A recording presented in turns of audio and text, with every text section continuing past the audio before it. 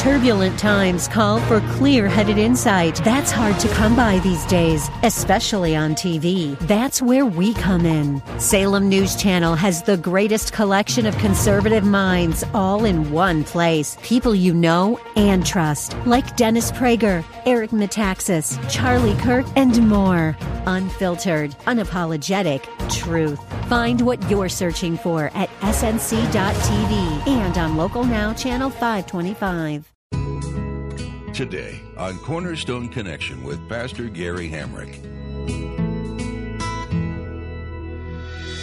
Real love is calling, listen, truth opens up your eyes. Mercy is waiting for you with every sunrise.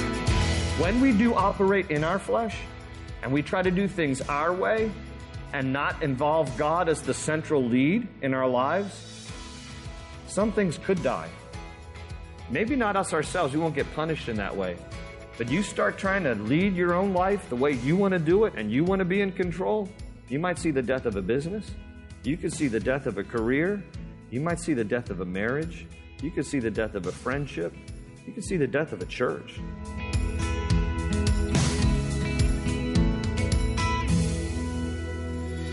This is Cornerstone Connection, the radio ministry of Pastor Gary Hamrick of Cornerstone Chapel in Leesburg, Virginia. Pastor Gary is teaching through 1 Chronicles. The Old Testament is full of shocking events, including the account that Pastor Gary teaches on today. David tried to do the right thing the wrong way, and someone died as a result. By God's grace and mercy, we're not stricken dead any time we break a commandment today. But that doesn't mean God is condoning rebellious behavior. We should strive to live life God's way. First and foremost, to honor Him, but we'll also see different areas of our life blessed as a result. If we just live according to our own standards, we're headed for failure. At the close of Pastor Gary's message today, I'll be sharing with you how you can get a copy of today's broadcast of Cornerstone Connection. Subscribe to the podcast or get in touch with us. But for now, let's join Pastor Gary for part 2 of today's message titled, Doing Things God's Way.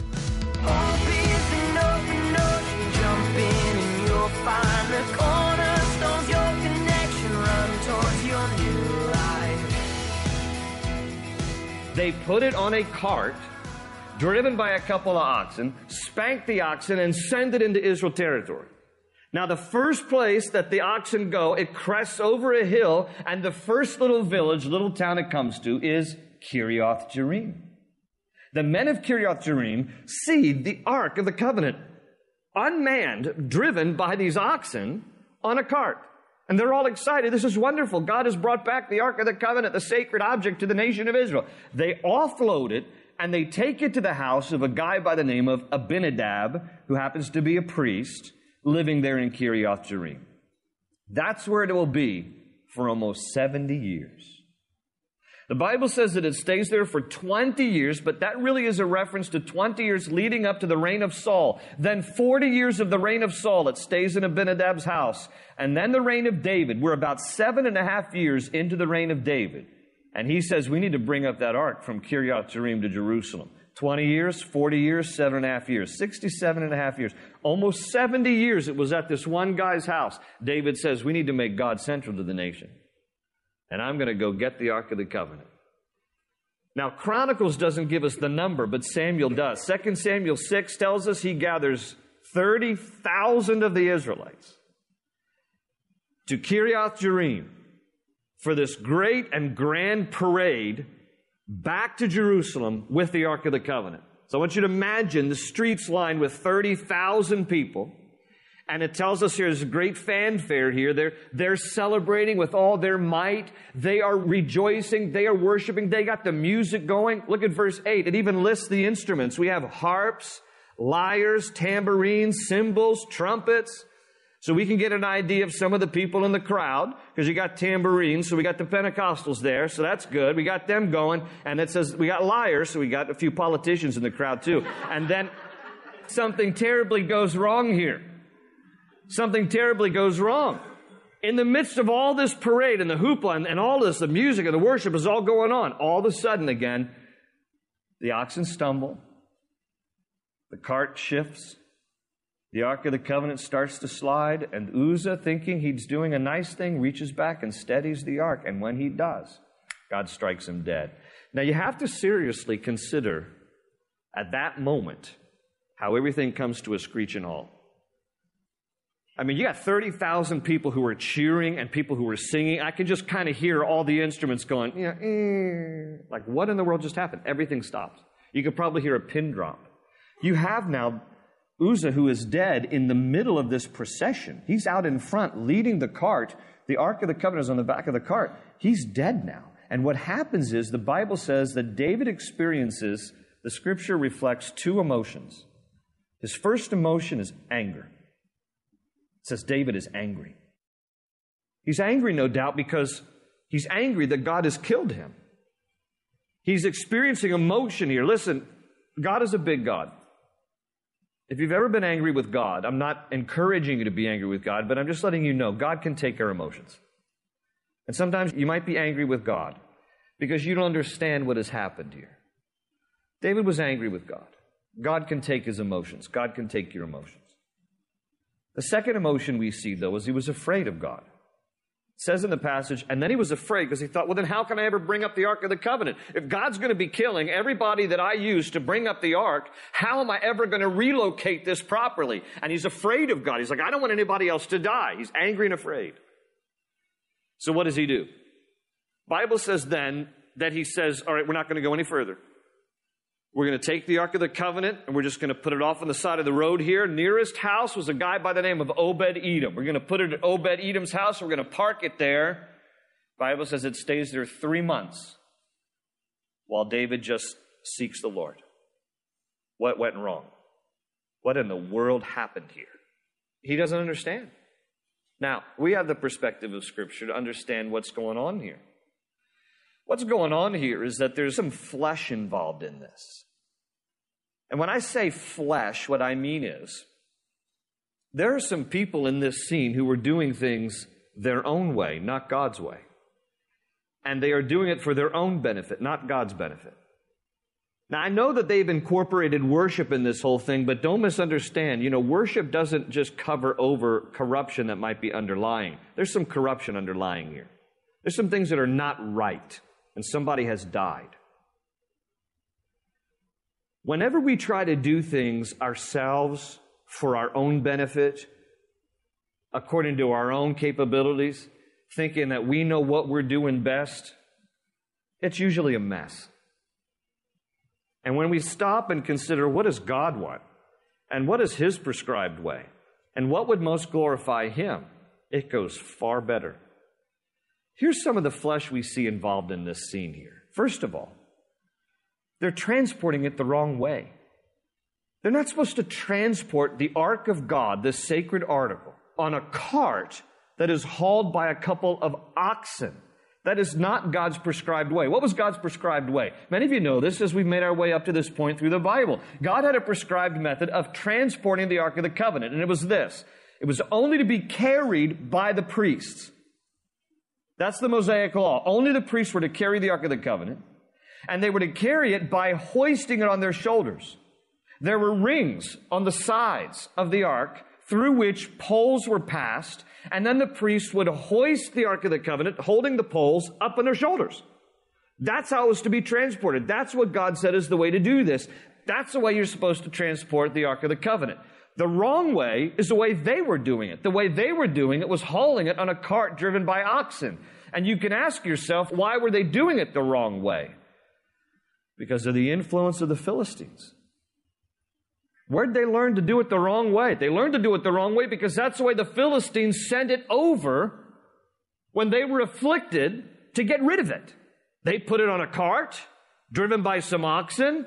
And now when it's time to relocate it, the Israelites are imitating the pattern of the Philistines. Please hear me on this.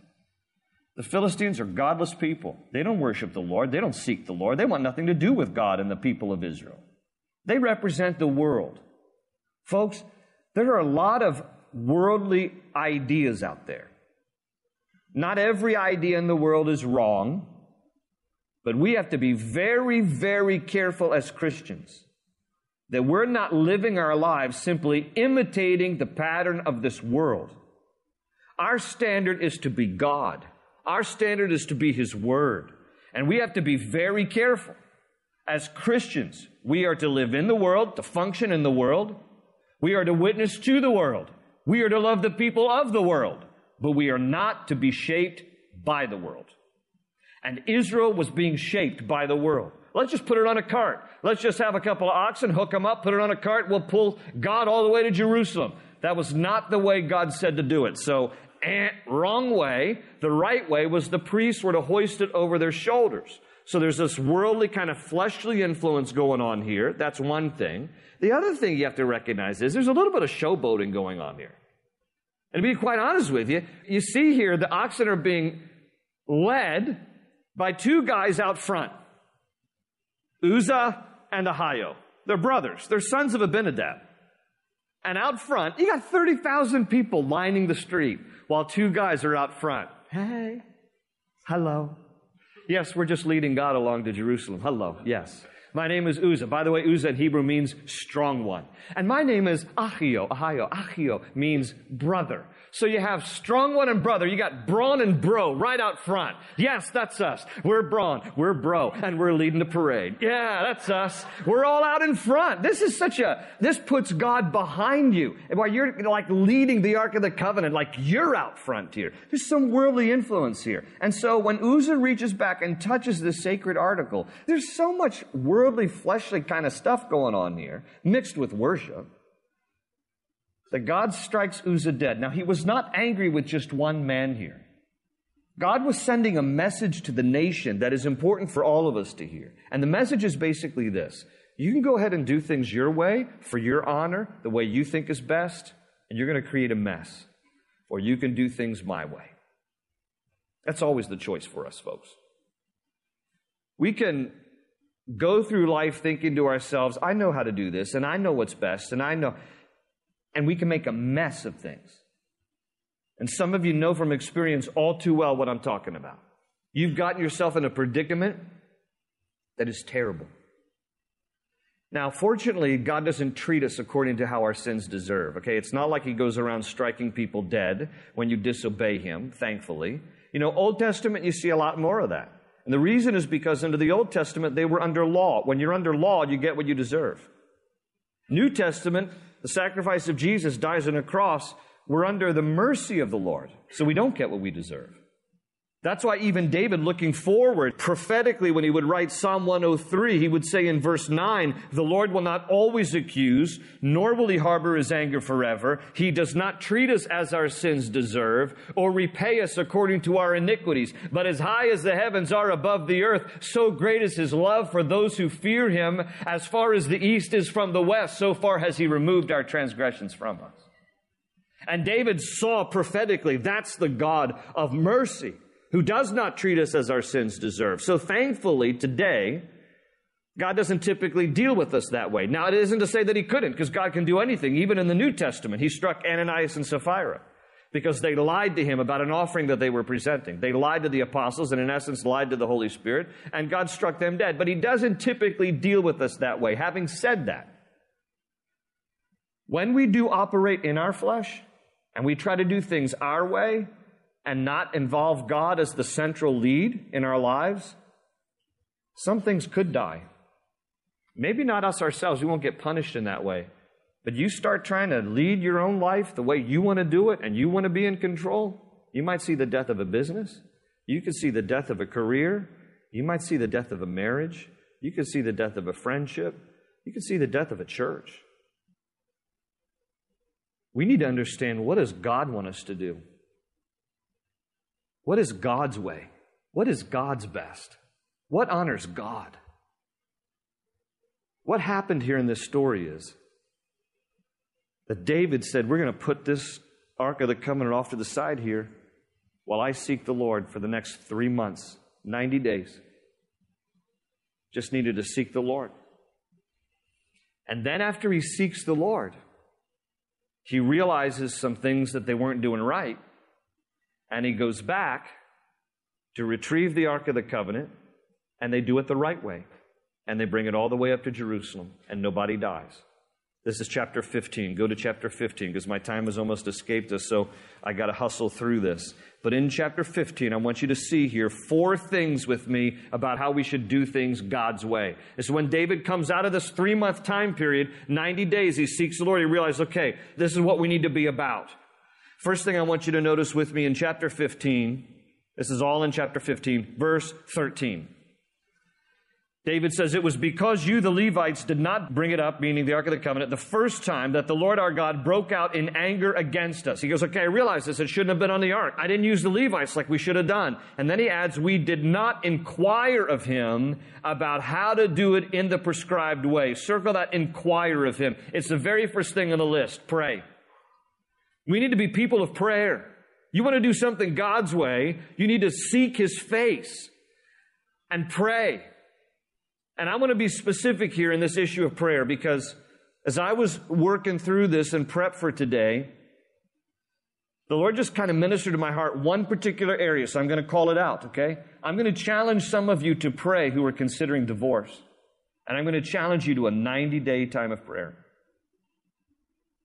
Not that there's anything magical about the 3 months here, but just as a pattern we see here in Scripture, in this story, I'm going to challenge you to a 90-day time of praying about your marriage.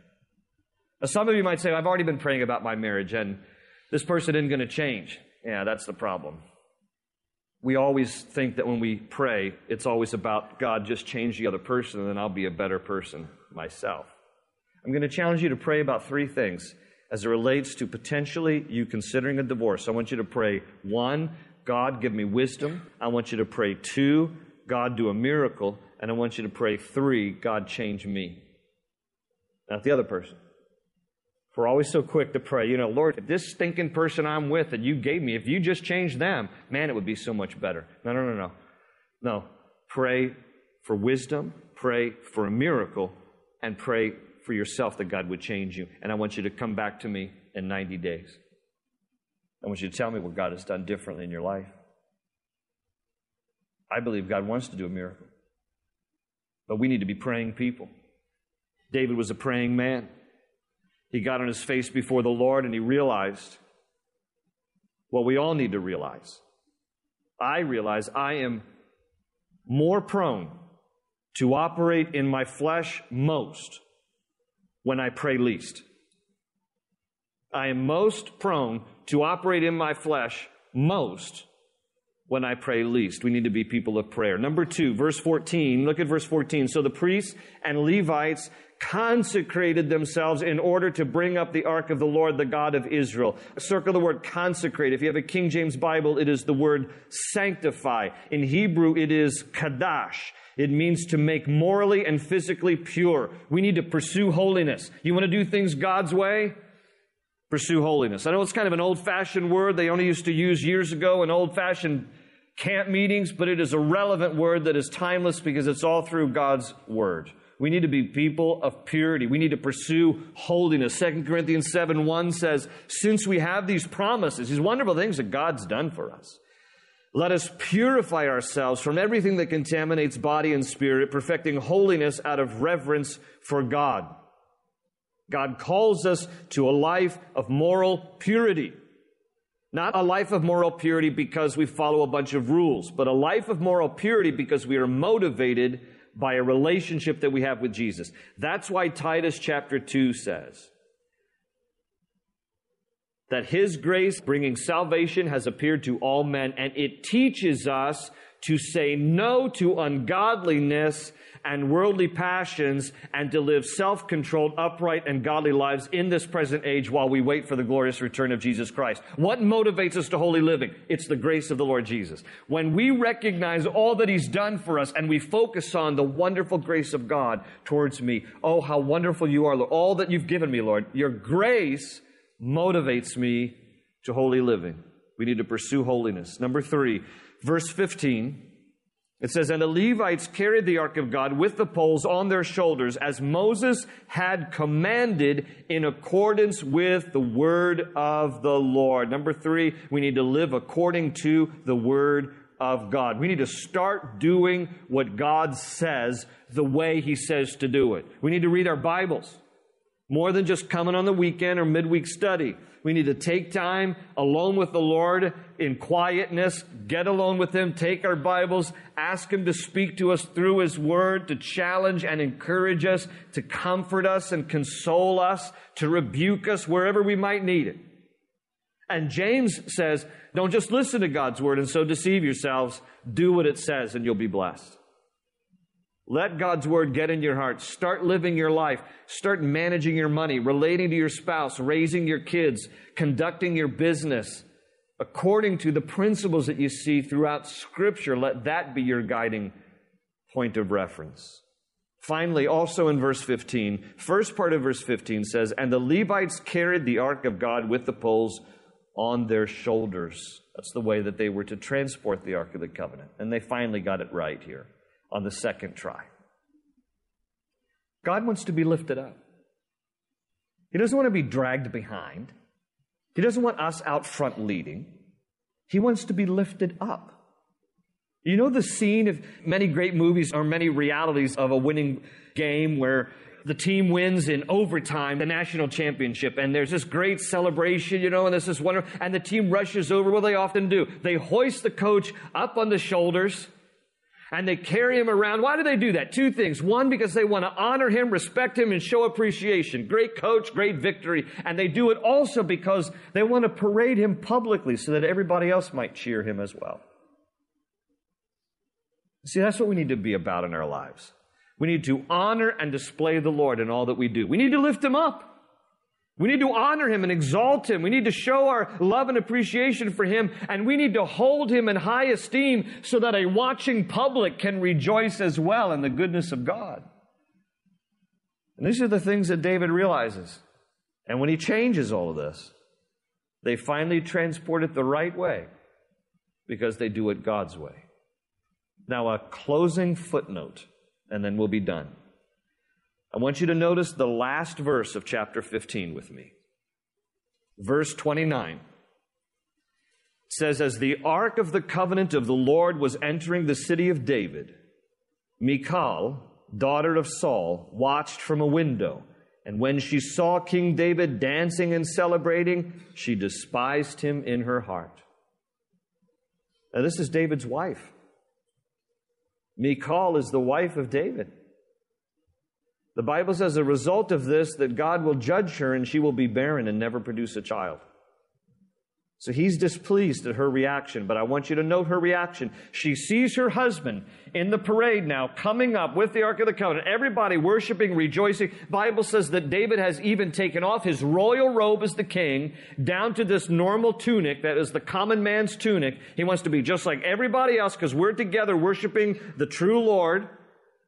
And Michal looks at him and sees this, and it says she despises him in her heart. And maybe for a variety of reasons we could speculate, but it's not worth us speculating. Here's the point I want to make. You start getting serious about these kind of things, you pray, you pursue holiness, you live according to the Word of God, you honor the Lord in all that you do, there's going to be some people who won't like you. It's just going to happen. So just deal with it and be prepared for it. There's going to be some people who don't like you when you get serious about Jesus, but take heart. Jesus said to us in Matthew 5, blessed are you when people insult you, persecute you, and say all manner of evil against you for my name's sake. Rejoice and be glad, for great is your reward in heaven. Open ocean, jump in and you'll find the cornerstones, your connection, run towards your new life. The book of 1 Chronicles is a unique look at the life of a man we may already be familiar with. King David didn't have an easy road to the throne, but in everything, God was still his ultimate goal and focus. He stumbled along the way, yet God still called him a man after his own heart. The story of David is encouraging, and we hope today's message has been encouraging to you as well. If you'd like to listen again to today's message, you can find it at cornerstoneconnection.cc.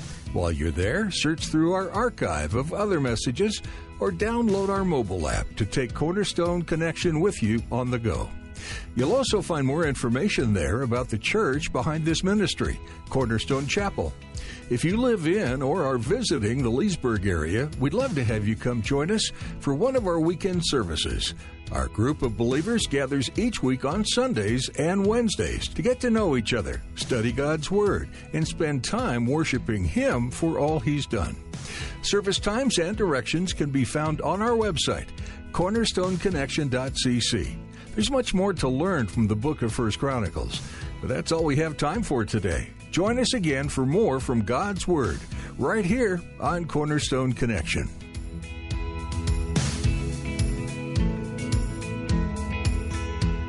They say you're a wandering soul, that you've got no place to go, but still you know